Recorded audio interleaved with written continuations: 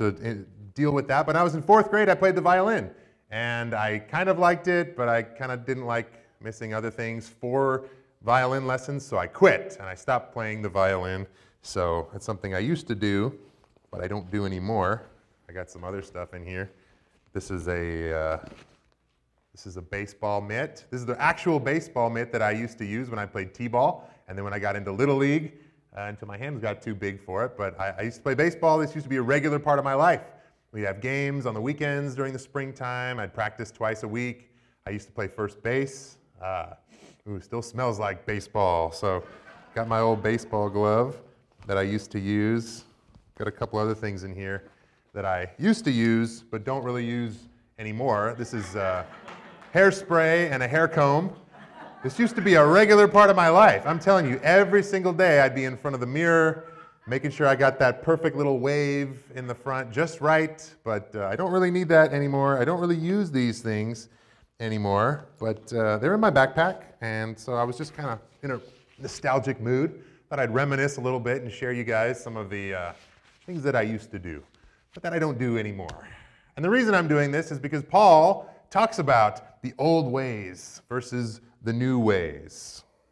It will tell us about the old ways before you knew Christ, and then the new ways, the new things that you do once you have put on Christ. Paul's going to detail what was wrong with the way of life that is outside of knowing Christ. And in this verse that we're going to look at this morning, you're going to recognize a lot of these things. They're going to sound familiar because you'll see them in the world around you, or you may even remember them. That was part of your life before you came to know Christ. And then he's going to contrast that with what it looks like to embrace the life-giving way of being in Christ. So, before we read this passage together, this next section of Ephesians that we're hopefully going to listen for and decide what we're going to do with, I want us to prepare ourselves and remind us once again that this isn't just good advice, that this isn't just what Jacob in his backpack thinks, but that this that we're going to hear is the Word of God. And we need to prepare ourselves to not just receive it, but to ask ourselves then, what are we going to do with this? Is this just going to be something that we hear, it bounces off us, and we go, okay, neat, that sounds like something you'd hear in church? Or is this going to be something that's going to direct us, that's going to transform us and change our lives so that we become more like Jesus? So, before we read this together, I want to invite you to sing a few verses of a familiar song with me. It goes like this. Turn your eyes upon Jesus, look full in his wonderful face, and the things of earth will grow strangely dim in the light of his glory and grace. Let's turn our eyes on Jesus. The letter continues. So I tell you this, and I insist on it in the Lord, that you must no longer live as the Gentiles do, in the futility of their thinking. They are darkened in their understanding and separated from the life of God because of the ignorance that is in them due to the hardening of their hearts. Having lost all sensitivity, they've given themselves over to sensuality so as to indulge in every kind of impurity, and they are full of greed. That, however, is not the way of life that you learned when you heard about Christ and were taught in him accordance with the truth that is in Jesus. You were taught, with regard to your former way of life, to put off your old self, which is being corrupted by its deceitful desires, and to be made new in the attitude of your minds, and to put on the new self, created to be like God in true righteousness and holiness. Therefore, each of you must put off falsehood and speak truthfully to your neighbor, for we are all members of one body. In your anger, do not sin. Do not let the sun go down while you're still angry, and do not give the devil a foothold. Anyone who's been stealing must steal no longer, but must work, doing something useful with their own hands, that they may have something to share with those in need. Do not let any unwholesome talk come out of your mouths, but only what is helpful for building others up according to their needs, that it may benefit those who listen. And do not grieve the Holy Spirit of God, with whom you were sealed for the day of redemption. Get rid of all bitterness, rage and anger, brawling and slander, along with every form of malice. Be kind and compassionate to one another, forgiving each other just as in Christ God forgave you. Follow God's example, therefore, as dearly loved children, and walk in the way of love, just as Christ loved us and gave himself up for us as a fragrant offering and a sacrifice to God. This section begins and ends in the same way, which is why I included a little bit of the first part of chapter 5 in this section.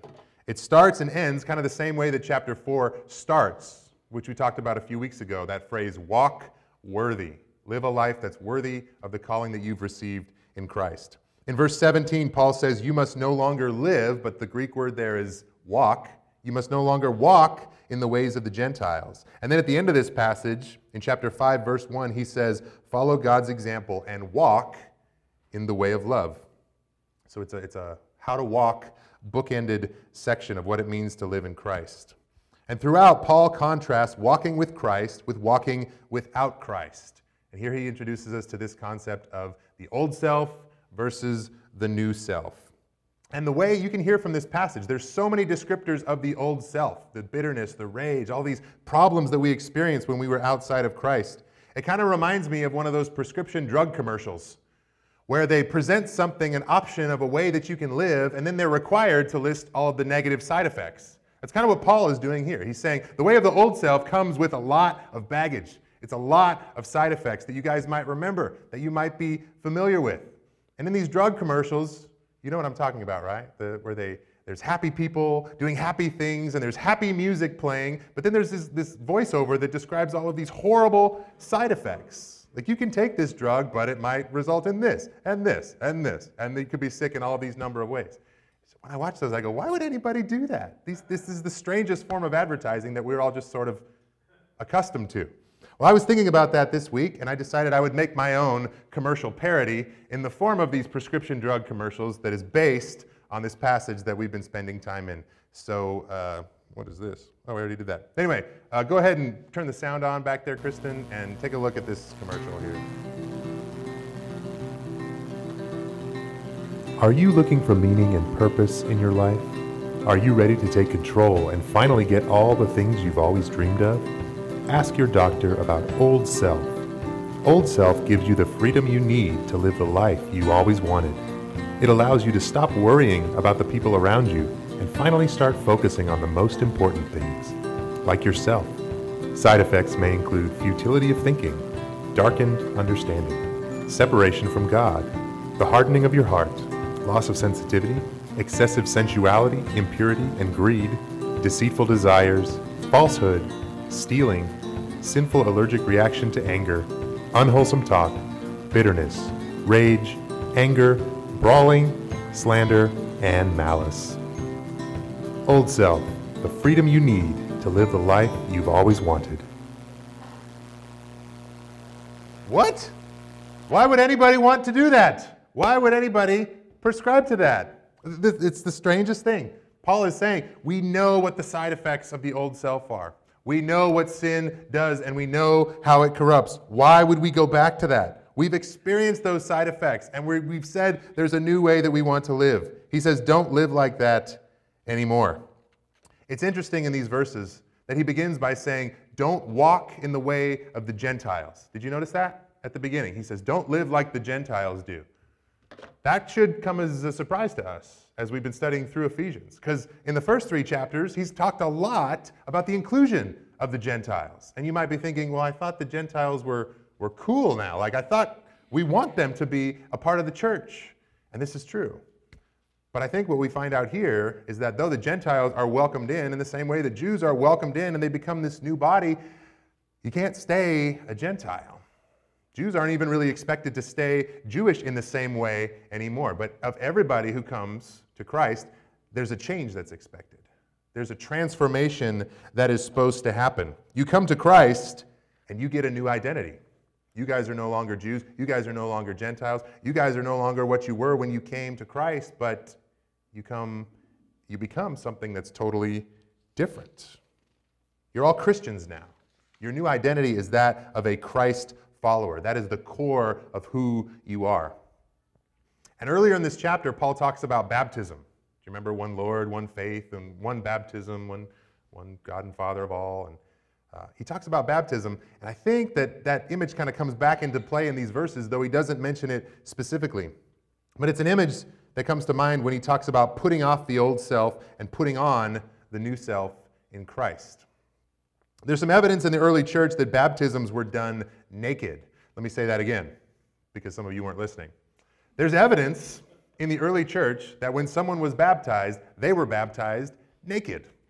Now, you could get into the research and you could look at the word for naked, and you might say, well, that could mean completely stark naked, and some people do say that. You could say, well, that doesn't mean completely naked. They just take off their outer clothing, and maybe there was still loincloth or undergarments or something like that. And I will leave it up to you, however you want to use a mental picture when you think about early church baptism and Christians becoming Christians. But the fact is, something was stripped off, and they would approach the baptismal font, or in the first century, they were these leftover Jewish ritual baths that a lot of synagogues would have, and the Christians commandeered those, and they became the first baptistries. Or a lot of times baptisms were done outside in a lake or a river, like a moving body of water or something like that.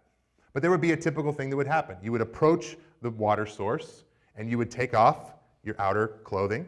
You would go into the water. You would become immersed, and you would come up. You'd be buried with Christ in baptism, like the scripture that Josh read for us from Romans 6 a little bit earlier. And you'd come out on the other side, and then you'd put on clothes again. This was an image that makes sense. This is what Paul may have had in mind when he was talking about this. And it's not that different from the baptisms we do here. Nobody gets naked, but when someone gets baptized, there's a certain taking off of your clothes, and then you put on your baptism garments. You go into the water, and you come up, and then you get reclothed. And this is what Paul is saying here. You become reclothed in Christ. This is an image that he uses in other parts of the New Testament. In his letter to the Galatians, he talks about this. In Romans chapter 13, he talks about this. And here in Ephesians 4, boom, being clothed with Christ. So, being a baptized believer means you are putting off things that are not of Christ. You're putting off the old ways that were corrupting, that were godless, that enslaved you to desires of the flesh and greed. And one word he uses to describe these old ways is futile. And this is the same word that's used in Ecclesiastes in the famous passage that says, meaningless, meaningless. Or some of your older translations say, vanity, vanity, all is vanity. It's the same word here. Paul is saying the old ways that you walked in outside of Christ are pointless. They lead to nothing. They are fruitless. Baptism is kind of like this dividing line between the old and the new, from walking in the darkness and walking in the light, to being outside of Christ, to being inside of Christ. Right in the middle, we have this moment, this experience where we put on Christ in baptism. And Paul in these verses is reminding us, this is who you are now. This is your new identity. This is what your baptism does. But here's the problem. If you don't replace the old self with the new self that is in Christ, then there's going to be this constant danger of reverting back to the old ways, these side effects that he described here. I should ask myself, if I don't need hairspray and baseball gloves and violins anymore, then why am I carrying them around? If these are things that I don't use, they're part of my old ways, then why do I have a backpack full of them? Why are they within arm's reach at any given time? I think Paul would say, you don't just tuck malice and slander and greed into your backpack. And he doesn't say that here. He says, you need to take it off. You need to put off the old ways that are outside Christ. He says you need to get rid of them so that they are no longer a temptation for you. He says, instead, put on Christ in its place. This is a problem sometimes with Christians trying to follow Jesus, is we do it in a rule-keeping kind of way.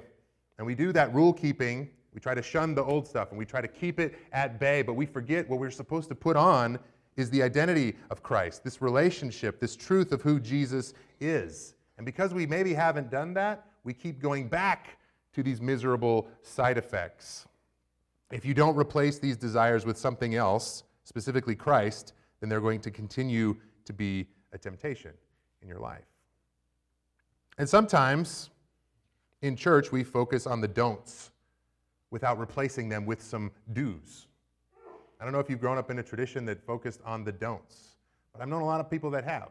Don't do this. Don't do this. Christians don't do this. Christians don't say this. Christians would never worship like this. And here are all the rules, and you better do a good job keeping them. And that becomes a weight. That burdens people.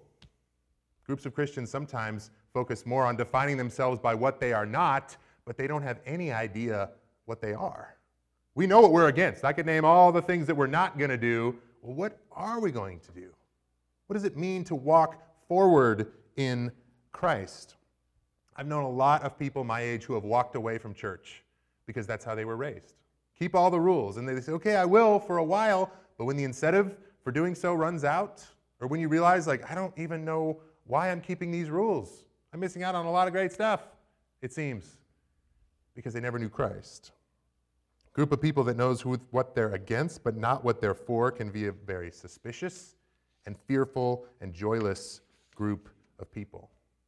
What Paul is saying here is that when you put on Christ, it automatically puts off the old self. The goodness of Christ replaces and negates the ways of the old self. So, instead of having to focus all day about, am I being honest? Am I speaking truthfully? Am I putting off deceit? I got to not do that, not do that, not do that. Instead, he says Christ wants us to speak truthfully. Just if you're speaking truthfully, then you're so busy doing that, then you don't have time to be deceitful. If Christ wants us to work and contribute and do something useful with our hands, then we're so busy doing that, then stealing doesn't even occur to us. If Christ models for us using words that give life and that build others up, then we're so filled with that, then we don't waste time on unwholesome talk or slanderous talk. Is this making sense? When you know what you're saying yes to, then saying no becomes so much more natural. It didn't take me long when I was in college to realize that I wanted to marry Lisa Merritt. I met her at college. I was like, boom, yes, I'm in. As soon as I can, let's do that. And it was an easy decision for me. And it's not like I had to go door to door to every female on campus and say, let me decide. No, it's going to be a no for you. Sorry, have a nice day. And then go to the next door and say no, you didn't quite make the cut. No to you. What do you got over here? Oh, no, I'm not going to marry you. That would have been a very long and strange day if I had to do that. Instead, I gave a resounding yes to Lisa, and every other door closed automatically. And it was nice. That's how it is with being in Christ. You don't have to systematically say no to deceit and to stealing and slander and impurity and a hard heart and all the things that go along with it. Keep the list, keep the rules. Instead, you say yes to walking with Jesus, and then you know what happens? The things of earth will grow strangely dim in the light of his glory and grace. That's the gospel that I hear. That's what I want to look forward to. That's why I want to follow Jesus. But you might hear this and say, that sounds good. And I agree that that should happen, but I still struggle with these things. Some more than others. Some in particular are a big temptation for me. Why is that? And one answer is, I don't know. That's something that you have to work out for yourself, but that's sort of a cop-out answer. I'll give you a better answer. You might not like the better answer because it might step on some toes. Why is this still happening? Maybe you haven't put them off. Maybe they're still in your backpack. Maybe you're still keeping these things within reach, and they're a temptation for you. If that's the case, then I'd encourage you this morning, take Paul's advice. Put them off. Get rid of them. Distance yourself from these things. These are not the way that you're called to live in Christ. These are the ways of the old self. These are in your rearview mirror quite a ways back. Another response, now this one too, you might have to ask yourself this question and be really, really honest with yourself. It's not for me to say, this is you, but I want to at least bring it up. Maybe the reason that these things are still in your life or still a temptation for you is because you haven't really said yes to Jesus. If putting on Christ negates the other things, if a resounding yes to Jesus closes all of those other doors, and those doors still seem open in your life, then maybe it's because you haven't really put on Jesus. Maybe you think you have, but maybe instead of saying yes to Jesus, you said yes to a general concept of God that doesn't acknowledge the good news of Jesus' death, burial, and resurrection. Or maybe you just said yes to what Dallas Willard calls the gospel of sin management, trying to do better, earn your salvation, tackle these sinful behaviors one at a time. That's not the gospel. That doesn't rely on Jesus to close those doors for you. Or maybe you said yes to a sin-repellent baptism, one that tells you what you're against, but not what you're actually for, and not one that gives you a new identity as a new creation in Christ. Maybe you don't really know Jesus. Maybe you learn the rules. Maybe you learned how to talk the talk. Maybe you learned church without learning Jesus. These are good questions to ask ourselves. Because I don't want to get this wrong. I want what is described here. I want wholesome things that build others up. I want to do things that are useful with my hands. I want to honor God, and I want to walk in a manner worthy of the gospel. I don't want to miss. I don't want to trip over these things. This week I read back through the Gospels. It's just a cool reminder of how awesome Jesus is. Because I was asking myself, do I know Jesus? I know of Jesus. I know Jesus to some extent. Just reliving the stories of his life, listening again to his words. Man, just flip through your Bible sometime. My Bible has the words of Jesus in red letters. So it's easy to take a gospel and just to flip through and just read what he said. What he said to the poor, what he said to the outcasts, what he said to the prideful, what he said when he was teaching, the wisdom, the creativity that he used. And I'm just like going, man, this is why I follow Jesus. It's because of who he is. It's because he's the fullness of God, and he's showing me how I can live.